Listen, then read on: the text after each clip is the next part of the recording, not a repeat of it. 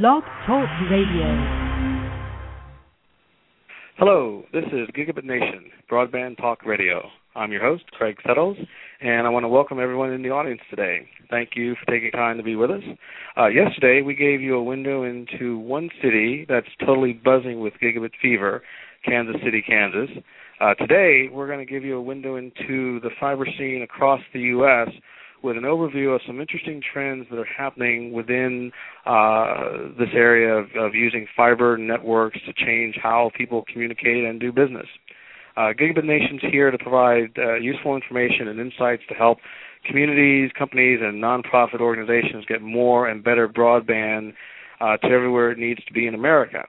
So giving us a little bit of insight to help us along that path, today's guest is Michael Render, who is the president of RVA LLC, which is a research firm that's done a lot of work on behalf of the Fiber to the Home Council. And Michael delivered his most recent report in September of this year at the Fiber to the Home Council's annual conference. It's titled, I believe, the Market Research View, A Decade of Fiber to the Home. Michael, welcome to the show. Thank you. Glad to be with you. And, well, let's jump right in. Why don't we start by getting an overview of your research work? I know that you've done a lot of research into fiber technology trends over the years, but let's give the audience a bigger picture of what's going on with that, or with you, how you've been doing it. Sure. Well, we got involved with the Fiber to the Home Council early back in 2002. We saw the need for research with this budding area of fiber to the home, and were able to get involved with the Fiber to the Home Council, and they saw a need for research to really back up and verify and the thoughts and claims that people had about fiber. You know, early in that period, there was really a mixed opinion. Some people thought there were no fiber to the home projects in North America, and other people were convinced that there were many more than there were. So one of our first tasks was to go out and throughout North America and really identify real projects, separate the ones that were actually hybrid fiber, coax, and so forth, and really find the true fiber to the home projects. There weren't that many, but coming up with a real solid list was one of our first tasks for the council, and one that they were able to leverage then with going to Congress and so forth and talking about where this activity was actually occurring. Mm-hmm. So in your pursuit of all these different projects and so forth, what kinds of trends, say, have you seen developing over the last 3 or 4 years? Sure. Well, we do a couple of different studies for the council. One is a semi-annual study of providers, actually talking to the different people deploying fiber to the home throughout the country and tracking the trends, tracking the total number of homes passed, homes connected, homes marketed for these groups, for the council. And then also, other trends within that, what kind of architectures are being used, take rates, and so forth. The second study we do is a consumer study with actual end users of fiber to see what they're doing with fiber, why they purchased fiber in the first place, what they would like to see it do in the future, what their satisfaction is, take rates, and so forth. But in terms of the provider trends, I think the thing that we have continued to see is continued growth of fiber to the home. We peaked in about 2008 for the short term in terms of the number of new homes passed, as Verizon was at its peak period of adding new background infrastructure. But since that point, we've continued to grow. The number of smaller providers, and there are many in the U.S., continues to grow, and so we've seen homes passed continue to grow, down a little bit last year and then back up again this year with the impact of the stimulus funds. So things have, really continued to go forward. And Homes Connected continues to increase. The take rates overall continue to go up. So looking specifically at this latest research, which I gathered looking through the presentation, that it takes a look, obviously specifically at the most recent stuff, but it also gave a little bit of a historical perspective of fiber over the last 10 years. Is that the correct summary? That's correct. This particular presentation was at the time frame of the 10-year anniversary of the Fiber to the Home Council, started in 2001. So it was really a look back at where the industry has come in those 10 years, as well as, of course, where it is currently. And it was quite interesting that, back in 2001, there was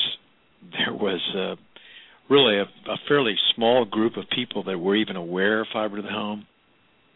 And the group that was aware, they were divided into two camps, true believers, and then a number of people that were convinced that fiber to the home was an anomaly and it really didn't have a real purpose or place. That much bandwidth would never be needed, and so forth. And of course, the number of projects at that point was very small. So we've really seen a huge increase in both the attitudes and the actual deployment of fiber since that point. And it's interesting. I think one of the early points in the presentation that I looked at was people asking the question, well, who needs fiber? It was like putting some massive water main to every home in the U.S.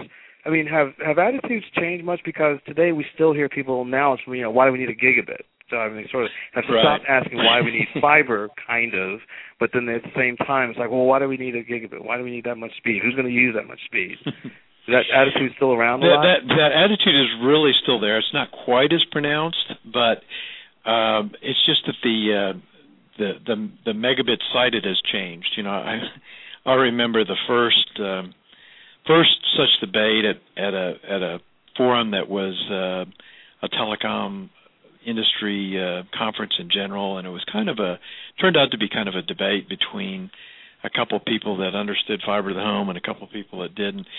And the theory from the other side was 7 megabits, which was the standard of the fiber to the home technology at that point, was about 7 megabits. And the talk was, well, in our lifetime we'll never need 7 megabits. Why would we ever need that?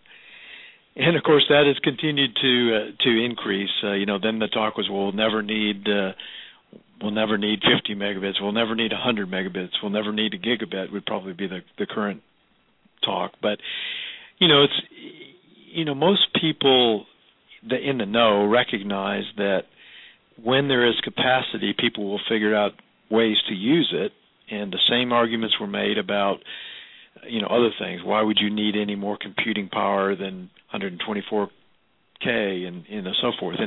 And obviously, things there are things that we'd never dream of that come up to use that capacity, and so people are starting to get that. But there are still, as you mentioned, many people who say, why would you ever need a gigabit? And so the argument is certainly still out there. So now for this last report, the one in September, who was surveyed, and what kinds of major findings did you discover with this year's report? In terms of the provider report, we used to do almost a total census of everybody that was doing a project throughout North America, and now that's really not feasible because there are over 800 providers in North America, and that's growing all the time. So what we try to do is survey every year the bigger providers that we know of, and obviously Verizon is one of them, and the other maybe top 15 or 20 providers for sure. And then we do sampling of all the rest of the providers, and so we may not touch everyone every year, but we get about 35%, about a third of the providers out there each year, and from that we're able to track and extrapolate where we are in terms of actual deployment figures. We actually can balance that as well with our consumer study, because we can take a random sample of consumers across the country and get a reading on how many are using fiber to the home as well. So we've got a kind of a cross check there. But from all that data, we're able to then to look at the current status of where we are in terms of deployment in the United States. Mm-hmm. So, sorry, go ahead.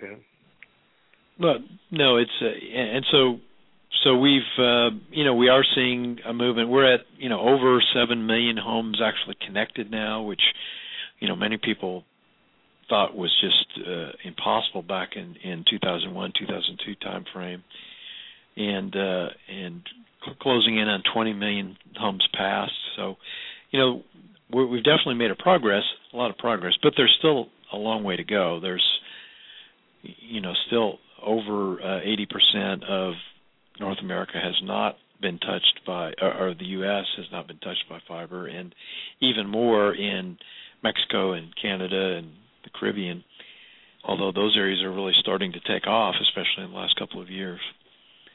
So there's still a lot of room to grow, but the continued deployment rate has been impressive. Certainly some ups and downs, but that's expected in any market. Mm-hmm. So you're saying that 20% of the U.S. is using fiber, or have the ability to get to fiber? Yes, it has the ability, and actually we divide it into three categories.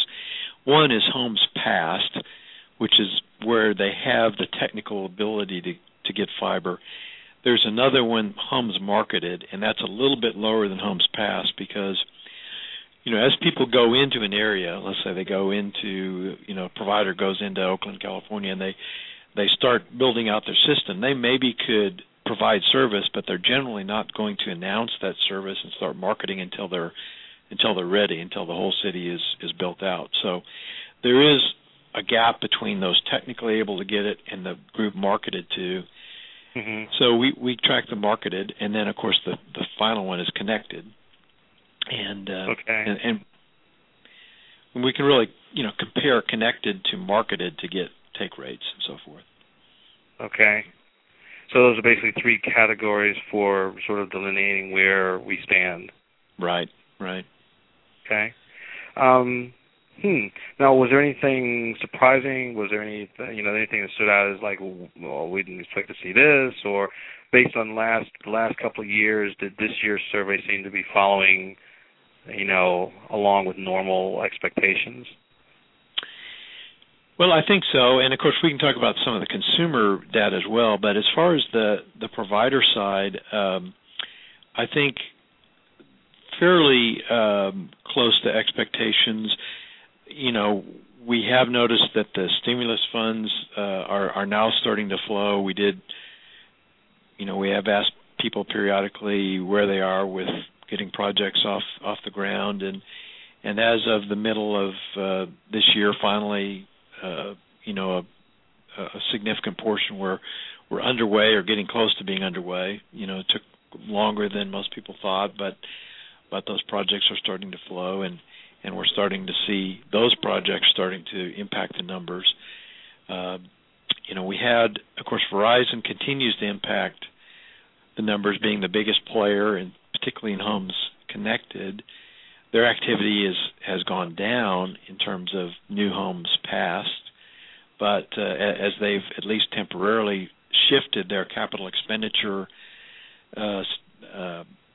push to build out their wireless network, 4G LTE network, but they continue to be a player. But all these other smaller providers, and you've got small ILECs are a big part of it. They continue to be strong. The small rural telcos have been some of the strongest players, and of course they've gotten part of their funding from RUS sources and stimulus sources and so forth. But beyond that, they tend to be innovators. They want to be pioneers, and they have a need to expand the capacity of their system. So they've been very strong players. Some of the municipalities, we've had cities and counties that have built out fiber, competitive provider, various kinds. Sure West is actually the biggest of those, operating in Sacramento and Kansas City. Of course, one of the best known is Google with their not yet operating system, but underway in Kansas City, and I know you've talked about that in other shows. And some very small competitive providers too, and including incumbent providers that go outside of their primary territory and provide service. Sometimes a rural ILEC will step out into the backyard of an AT&T or CenturyLink and provide service in an area that hasn't been served with as much attention and has quite good success. So competitive providers, municipalities, public systems, the incumbent systems, both large and small, and even developers. It hasn't been as much of a factor, of course, with the housing crash of a few years ago, but we still have developers that are building fiber in planned communities and that kind of thing as well. Is another factor. Mm-hmm. Do you think that the stimulus strengthened the hand of the smaller providers in this space, as far as, like you said, the stimulus is having an impact, and granted it's still early in the game, but do you think that it's having an impact because it is strengthening smaller providers, or is it that there are new players that came into the picture now because of the stimulus? I think that's probably the biggest impact, is that bringing new players in. And of course, the stimulus funding has certainly had a mixed impact. Initially, many in the industry, and I don't think this is a political statement, it was just reality, called it the de-stimulus program, because many people put off doing projects, trying to sort things out and see if public money was available and so forth. So many people felt like it actually had a negative impact on activity for the first year and a half or so. But now, now things are flowing, and at the current time, it's certainly having a positive impact in helping existing providers build out to areas that perhaps they wouldn't have otherwise, and certainly bringing in new kinds of players, expanding the base of people that are doing fiber to the home. Mm-hmm. That seems a pretty interesting development. In fact, I had a conversation earlier today. I'm in Missouri at the moment for the statewide broadband summit that they're having tomorrow. And a conversation I had earlier talks about, or the gentleman I was speaking with talked about how some of the smaller providers finally, after looking at areas not being served, took this opportunity of stimulus money coming into the state of Missouri and other sources, and just decided to just go for it, just go into certain areas that aren't being served, even though they might be technically in an AT&T market or a Verizon market or whatever. But it's that void, and if the void continues to sit there, somebody feels like they need to step in and take it or fill it. Right. And that's exactly true.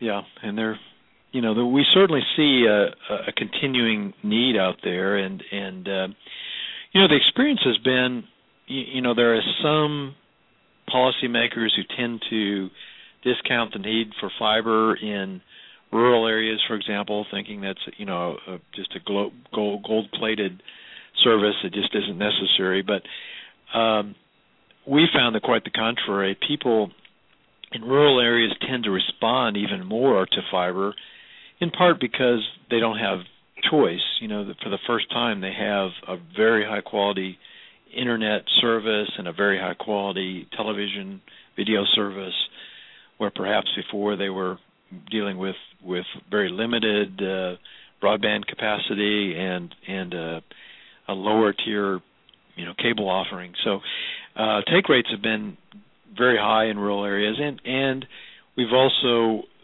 seen and heard anecdotally, we haven't really been able to show this yet directly, but there seems to be some correlation with rural areas bringing in businesses and holding and expanding population and so forth as this capacity allows home-based businesses and small businesses and so forth to flourish using this broadband, advanced broadband. So there are certainly some benefits, and I agree with you. There are you look at it, and maybe 20 to 30% of the country is being developed out. Some of the Verizon footprint and some of the footprint of the rural telecom companies, but there's a lot of rural areas and a lot of urban areas that are not being touched yet, and our feeling is that void will be filled by somebody, whether it's a large incumbent or whether it's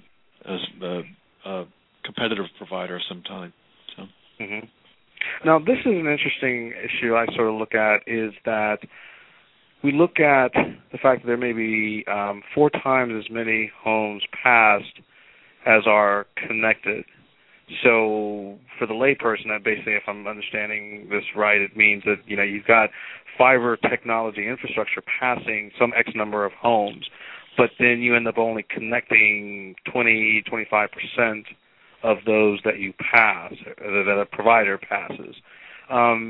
What is it going to be that will get the other folks there? Is it pricing? Is it they're waiting for something else? Do they see no need?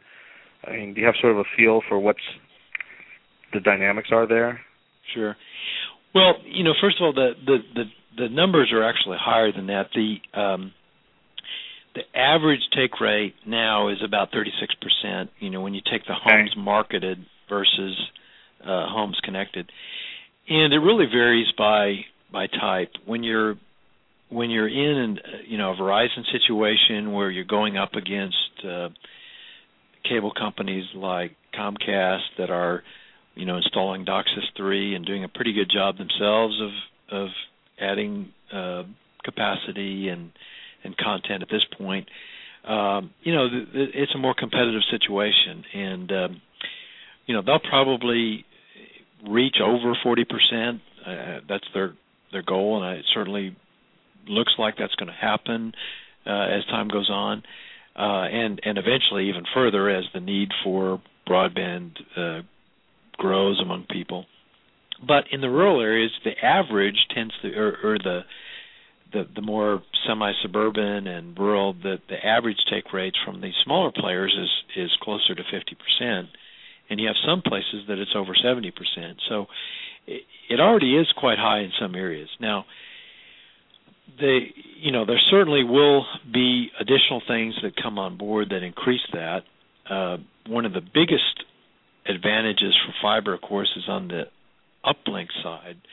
The capacity on the upside is as high as on the downside, so you can have symmetrical service, and more and more providers are starting to offer that. So as things like video conferencing, high-definition video conferencing come into play, if it becomes popular for, families to communicate back and forth across the country and so forth, that could certainly be a driver. New things that we haven't seen before. Entertainment's always a driver. From our consumer studies, we know people want even more definition sets, high wall size, high definition, 3-dimensional television, all those things. But other things that are coming, the medical, the opportunities for in-home medical, face-to-face consultation with doctors or nurses is something that people express interest in and probably will be a driver in the future. Businesses, we've mentioned that we have validated more home-based businesses with fiber to the home users, and they tout the speed and the reliability of the system as a enabler for those businesses. So there are a lot of things I think that will continue to drive the adoption curve. Certainly in some areas, some of our demographic sections, the segments, the entertainment has been a bigger driver to this point than informational or business needs, but I think that's changing over time. And in this case, I think even the wireless activity of lower socioeconomic groups using smartphones is giving them an entree onto the internet that I think will grow and expand their thoughts about the ways that they can use broadband in the future. So a lot of things I think will contribute to that. But the take rate is actually fairly good and will continue to grow in general over time, I believe, for fiber. Mm-hmm. It seems like, again, looking at your numbers specifically, because I think at one point you talked about the different, like 3 or 4 different possible uses or categories of uses. And I look at that, and I look at how people are saying they want to use it or how they're finding people are using fiber networks. And video seems to be a common denominator, whether we're talking about medical services where people can be seen literally by their physician without having to go in. The entertainment, I think that's a given. But then just sort of the interpersonal communication, or on the business level, the business conferencing side of things. Sure. That when you look at this, it seems like video is the common denominator, which by default means you need high bandwidth and you need symmetrical bandwidth. Right. Is that a fair assessment? Yeah, I think that's certainly the most obvious need for bandwidth that we can think of right now, envisioned, and video is certainly a bandwidth hog, and it goes beyond even in some ways the websites that we're used to, or the Facebook pages, websites, everything that we used to do are certainly crude to some degree compared to what they could be. There's no reason why every website shouldn't be full motion video, full page, high definition. At some point they will, and so that alone will take, that transition from Model T to a modern vehicle for a website will alone drive usage. But as you mentioned, many kinds of two-way communication. Another one, home security, being able to monitor your home. Theoretically, you would want several cameras around your home, and feeding that video up for storage and for remote viewing if you're out of town. That obviously takes a lot of bandwidth. So there's a lot of things, I think, on the horizon that will continue to grow in use and increase, and video is certainly key to that. Mm-hmm. Now, as part of the discussion about fiber and the need for a gigabit driven by the collective use of a community, in other words, there are a number of applications. Like, for example, Kansas City had a major brainstorming, sort of one-day brainstorming exercise. They got about 65, 70 stakeholders together, and they brainstormed ideas, and they distilled some of those down to, where they got, maybe 100 of various types of ideas. You look at a lot of the ideas that are there for things like, quick, monitoring, people's medical conditions or their habits of, like, how often are they taking a particular their medication or whatever. And so a lot of those applications by themselves are not you don't even need more than a couple of megs, as an individual user. But doesn't the discussion about fiber also need to address the community use as a whole if you're going to really be able to parse out to the homes, enough capacity? Your overall network's going to have a certain capacity. Sure. Correct? Sure, absolutely.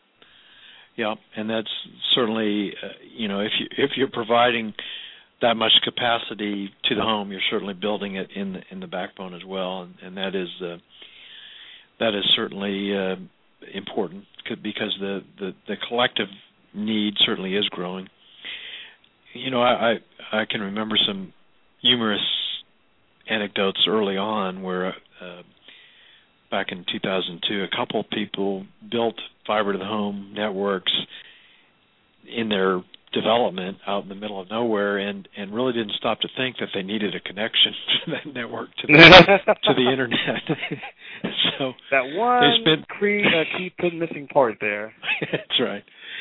Oh, so obviously that connectivity and a good quality connectivity is important, and that is still true today. You have some rural areas that have fiber to the home, but are limited because of the cost of getting their transport to the internet over some mileage. So the middle mile portion is certainly important. The overall capacity to the community is certainly important. Mm-hmm. So. Now, you pointed out in your report that there are ILECs showing a greater interest in fiber, and then probably other providers as well. Are the providers that are looking at fiber as something new, are they expecting to build out the actual infrastructure, or are they they're looking at it, but they're going to have to figure out where to find the source that will build the fiber, or I guess the best way to break it down. Well, to date the model has been primarily to build it themselves. Most incumbents go out and use their own internal capital or capacity to raise money and build the system with their capital expenditure budget and own it and operate it. But I think there are certainly models out there that are possible and are being considered, public-private partnerships and so forth, where, a municipality could build the infrastructure and contribute in some way, but it would still be run by the private enterprise incumbent. There are some limited tests of that out there already, but there's certainly opportunity for more expansion of those kinds of models in the future. Mm-hmm. And it'll be interesting to see. I think we certainly need to look at some new funding mechanisms for funding opportunities.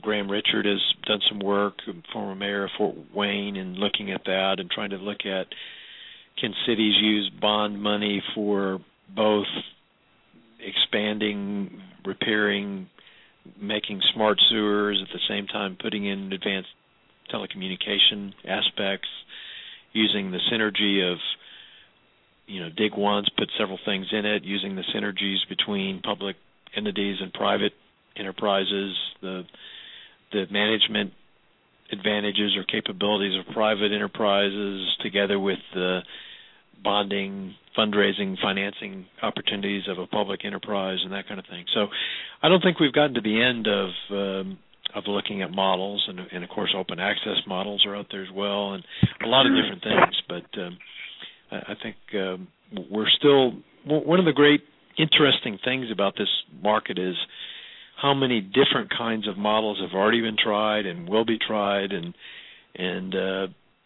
I think it's a great tradition in America, particularly to build from the ground up with a lot of different methodologies. Not just from one or two huge incumbents or one huge government program.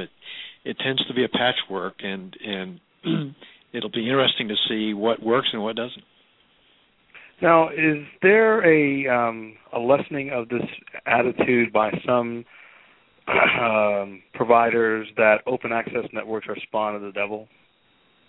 There's some people who really got agitated, sure, at the whole open access requirements in the broadband stimulus program. Sure. Well, I think there are concerns about, and probably will be continued concerns about, forced open access of any kind. Sharing, forced sharing of lines has always been a concern, and it appears that the triennial review of 2004 actually helped stimulate growth and be the final step in Verizon stepping in. And their feeling was, if we're going to spend all this money to build our network, we need to be able to profit from it fully and not have to share it with others and vice versa. On the other hand, I think there is some more openness to the idea of riding other networks or partnerships with others and that kind of thing. So it remains to be seen.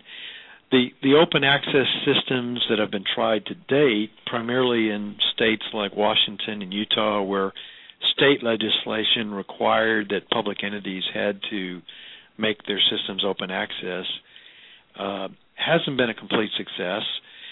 The early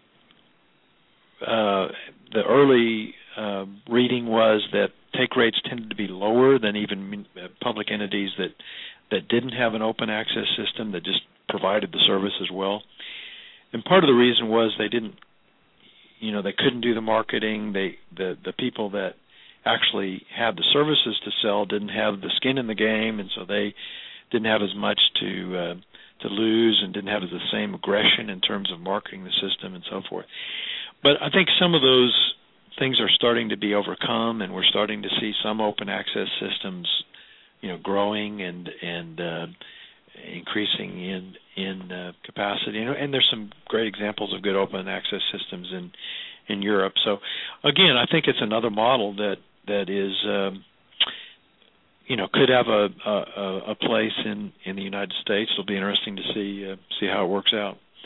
Mm-hmm. But, just the time and probably some success stories in that area would make a big difference as well. Right. I would guess, because that's always the once you see someone else making money, then all of a sudden, you kind of go, well, maybe there's something there to this that would make it worthwhile. And we'll see. Now, one of the slides in your presentation talked about the cost per megabit, and that fiber has the lowest cost per megabit. Does that take into account the CapEx cost, or just cost after the network has been built? Well, yes, that was actually from a consumer point of view, and that was from our consumer study, looking at what the cost consumers are paying for their internet service and how many megabits they are actually receiving based on a test. We actually asked people to go out and test their service and record it. So we're looking at not advertised service, but actually tested service and actually tested out to the internet and back. So we're dividing that cost they're paying by the actual, in this case it's the download side megabits that they're receiving to get a cost per megabit received number. And when we do that, we're seeing that fiber to the home systems tend to be marketing an internet service at a price only slightly higher than others, but with much more service in general. So much more delivery in terms of bandwidth. So that cost per megabit is lower. Interesting. Now, the other thing that you talked about is also provides higher quality of service when you consider network crashes or how few network crashes there are on fiber networks, and then people's overall satisfaction with their internet access. I mean, all of it seems to point to fiber being the way to go. Yet, what I'm wondering is, we still seem to have a mindset that, at least from policymakers, when you talk to people about broadband policy or USF reform, everyone says, well, fiber costs so much, and that's why we can't get it into rural areas because it costs so much. It costs so much. But what it seems like you're gathering as far as data is that in the end it doesn't cost so much. It may have a high price to get in the game, but in the end it's not necessarily a higher cost. And that's exactly true. I mean, if you look at it from a long term, if you could really calculate the net present cost of deploying different kinds of services, a fiber system, you're basically putting in a system that is going to have a long-term life, and you may not have to make major additional capital investment for 50 years. You might have to change the electronics and do some things, but the cost of getting that basic network is in.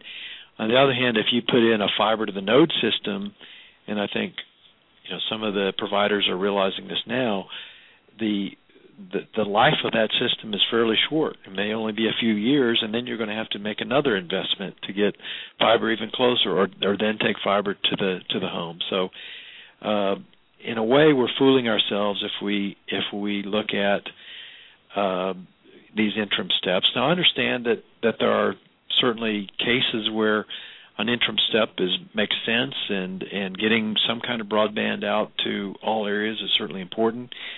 But I think if we're really going to make a difference, we need to look at getting fiber everywhere. And I'm not necessarily saying that from a public spending point of view, but we need to be encouraging private enterprise and everyone else to be doing that, because our experience is that all Americans need that, and it makes a lifestyle difference to those in rural areas as well as those in urban areas.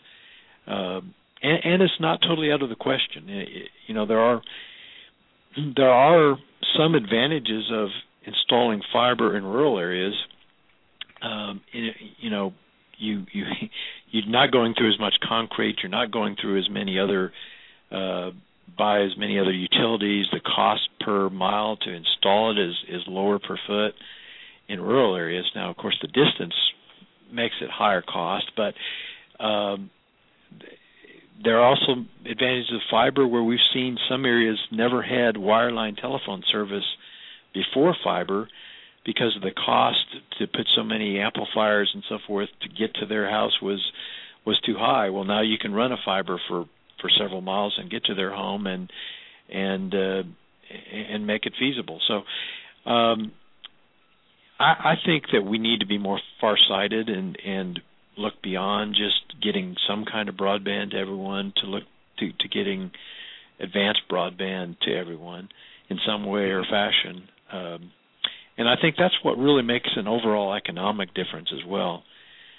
It's in my mind, it's new connective infrastructure that makes a difference. It's the the interstate highway system made people more efficient throughout the country. That helped grow the economy. The same with the internet, and I think the same would be true for advanced broadband. So we need to be looking, in my opinion, at the goal of getting advanced broadband to everyone, and in conjunction to having wireless infrastructure as many places as we can. But I do twinge a bit at the idea that certain areas just don't deserve that system, or it's too costly. I think we need to find a way, one way or the other, to help. I think some of that is just people. Sorry, I think some of that is just people's. They're ingrained with an old way of thinking about things. They need to come into it looking at it from a different perspective, both different perspective in how you fund it and how you develop partnerships, how you sell it, who your subscribers are. I mean, we have old ways of looking at things. I think that's got to be changed somehow along the way. Right. So it's hard. So aside from the Fiber to the Home Council, are there other organizations that are out there, trying to educate policymakers and lawmakers and so forth about the value of fiber? Well, I think there are. I think some of the other organizations that serve, for example, the small ILECs have been out there trying to do so,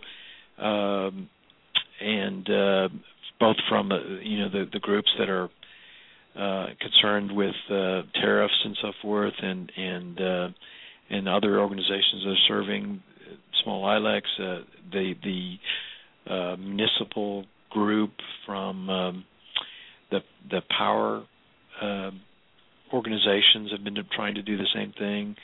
So there are people coming at it from different directions. and we're starting to see some convergence of understanding.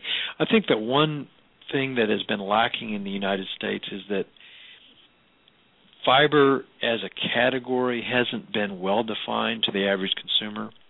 Mm-hmm. And when we ask people, have they heard of fiber to the home, there are still a large number that haven't, that don't know what that means. It's not as clear a category as DSL was, or subcategories of vehicles like a minivan or something. We haven't clearly defined in the mind of the consumer that this is an advanced type of broadband that you could consider. There may be different brands of it, different subnames for this service, but this is a category that you should be looking at.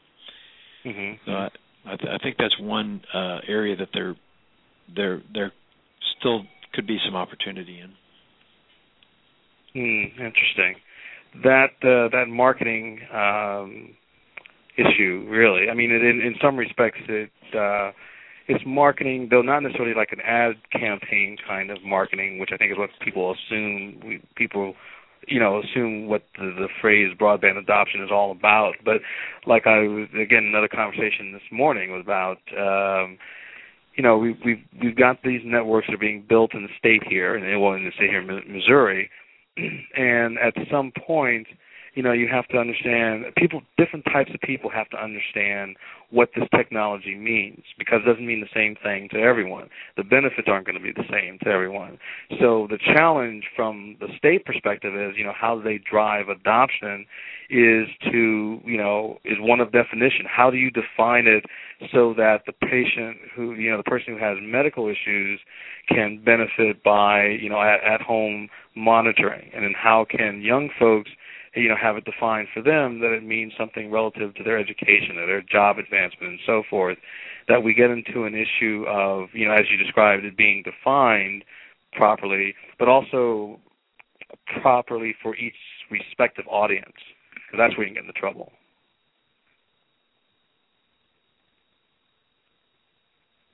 Oh, Lordy, I think I lost him. Hang in there, folks, 1 minute while I reconnect with Michael. I shouldn't take a minute.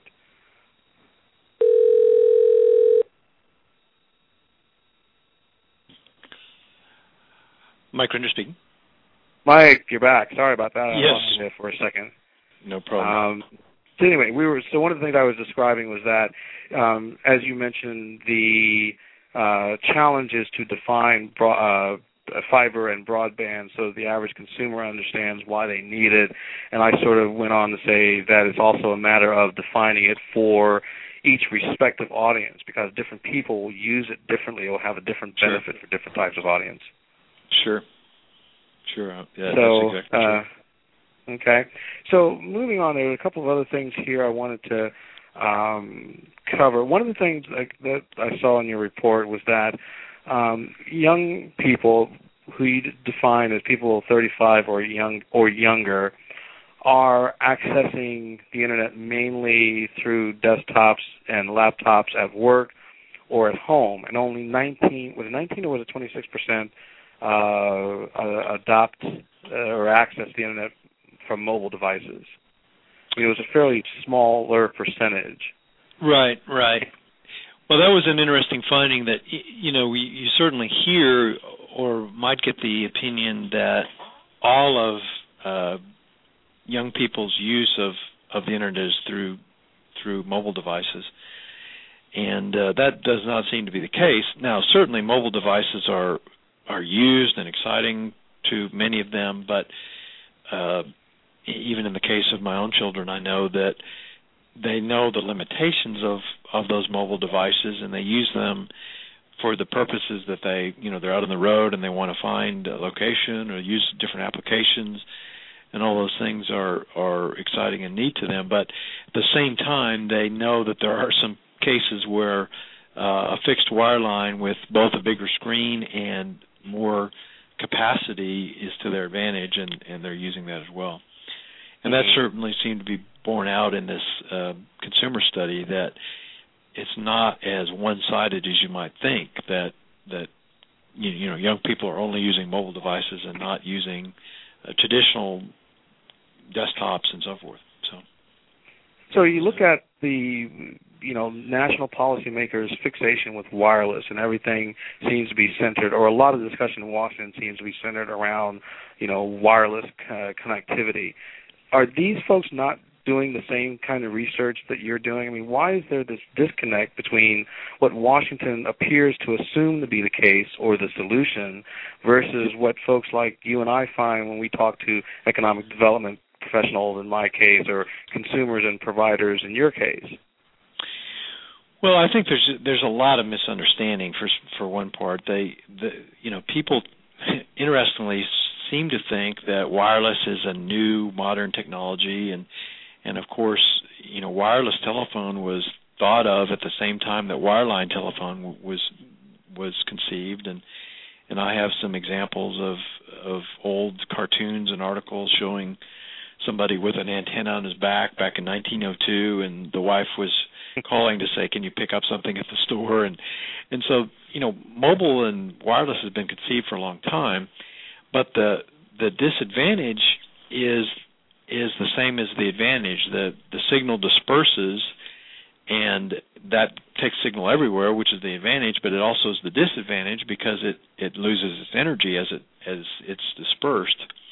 So it really wasn't until the 1980s when computing power allowed the efficient transfer of a moving user going from one area to another to switch towers that wireless became practical, and so it's started to take off, and there are many real uses and continuing reasons why mobile will be important. We all need access from anywhere. We need those applications that we can use as we travel and so forth. But I think there's a real misunderstanding that wireless has this capacity to be the end-all.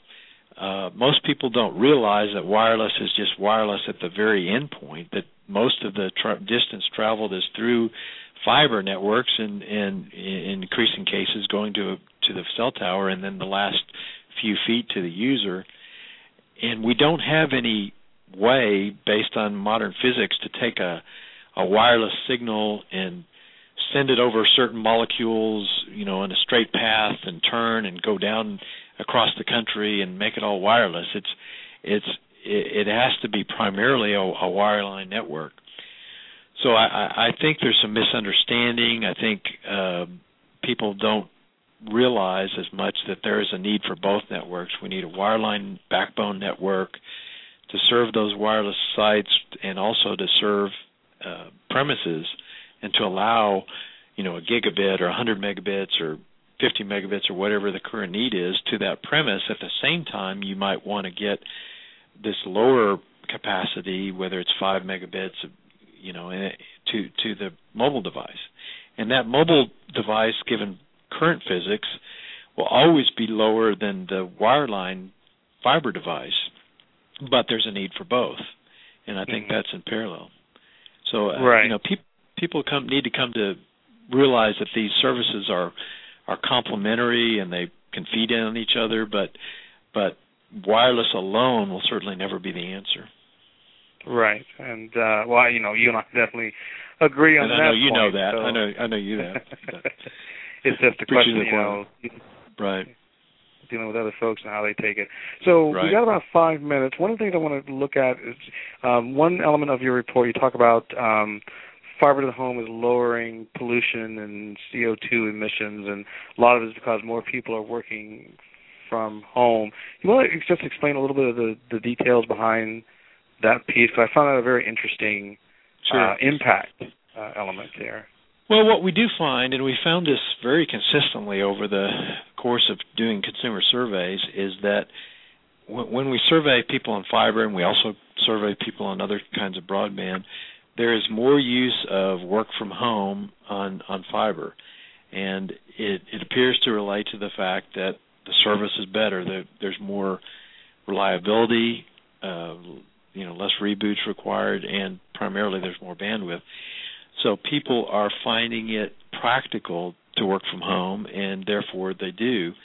And on average, it's a day a month across fiber users additional work from home. And of course, that's not evenly distributed in that, if you're a telephone lineman, you obviously can't work from home, but there are other people that can, and some of those are working half their time from home or full time from home. So on average, it's an extra day from home, and if you take that extra day and start doing the calculations of the reduced commute time and the reduced ozone emissions from vehicles, we've done some rough calculations of a significant decrease in pollutants in a city where fiber exists. And the Fiber to the Home Council has also done it from a more academic standpoint, using some economists that have actually looked at some of these impacts and putting it into a model and kind of verifying the same kind of thing, that there is reduced emissions from working from home. It seems intuitive, but it seems fairly reasonable. And it's not just emissions; it's lower maintenance from less traffic on roads, lower accident costs, a lot of different benefits that are there from some increased work from home, and there definitely seems to be a relationship between the amount of bandwidth and the amount of time people and employers feel comfortable with people working from home. Mm-hmm. Now, one other thing, we got about 3 minutes, so I want to take 2 minutes to go over, you mentioned in the report also that more money goes back to the community as a result of fiber, and I gather that's because of the home-based businesses. But explain that one a little bit, and then we'll have to, unfortunately, wrap today. Well, there is a phenomenon where people do have home-based businesses at a greater degree when they have more bandwidth, and the average revenue is $55,000 on these home-based businesses that we tested, and a certain amount of that is attributed to the fiber system, more efficiency causing that increased revenue. So it's not just, the old model was you had to have manufacturers in a community to bring in the new money, and the rest of it circulated between the grocery store and the barber shop and so forth. In today's model, many of these small home-based businesses are bringing in money from across the nation, across the world, whether they're a consultant or whether they're selling, paintings or whatever it is. They're bringing in new money into a community and expanding the economic base. So, and traditional businesses have also grown in fiber communities, so we've seen both ends of the spectrum. Mm-hmm. And, I think that's an interesting finding. People need to pay more attention to it. I think that just based on my surveys, I think economic development professionals look at the home-based businesses as an area that needs to be cultivated more, and broadband is the way to do that. Right. And, we're seeing cases where you have people doing advanced video editing and so forth from some mountaintop somewhere, a small community, and that just never was possible before. In addition to people selling, antiques on eBay or whatever, but people doing a very advanced work, medical professionals, a lot of different activity that is bringing new economic development into a community. Mm-hmm. Well, Michael, thank you very, very much for your time and the insights from your report. I want to thank you for being here, and, we'll keep in touch. And, as you and I do more research in this area, I definitely want to have, some of your findings and thoughts come and be part of the show and part of our, communication with the audience here. So thank you. Thank you. It was a pleasure being a part of your show. Okay, and I want to thank everyone for listening in today. Tomorrow we'll be on air again. This will be the first week where I think we've done 4 shows in 1 week, but I'm going to be at the Missouri Broadband Summit, and I will be interviewing one of the primary movers and shakers of the state's broadband efforts here in Missouri. So hopefully you'll be able to tune in. Thank you all. Have a good day. We'll talk to you soon.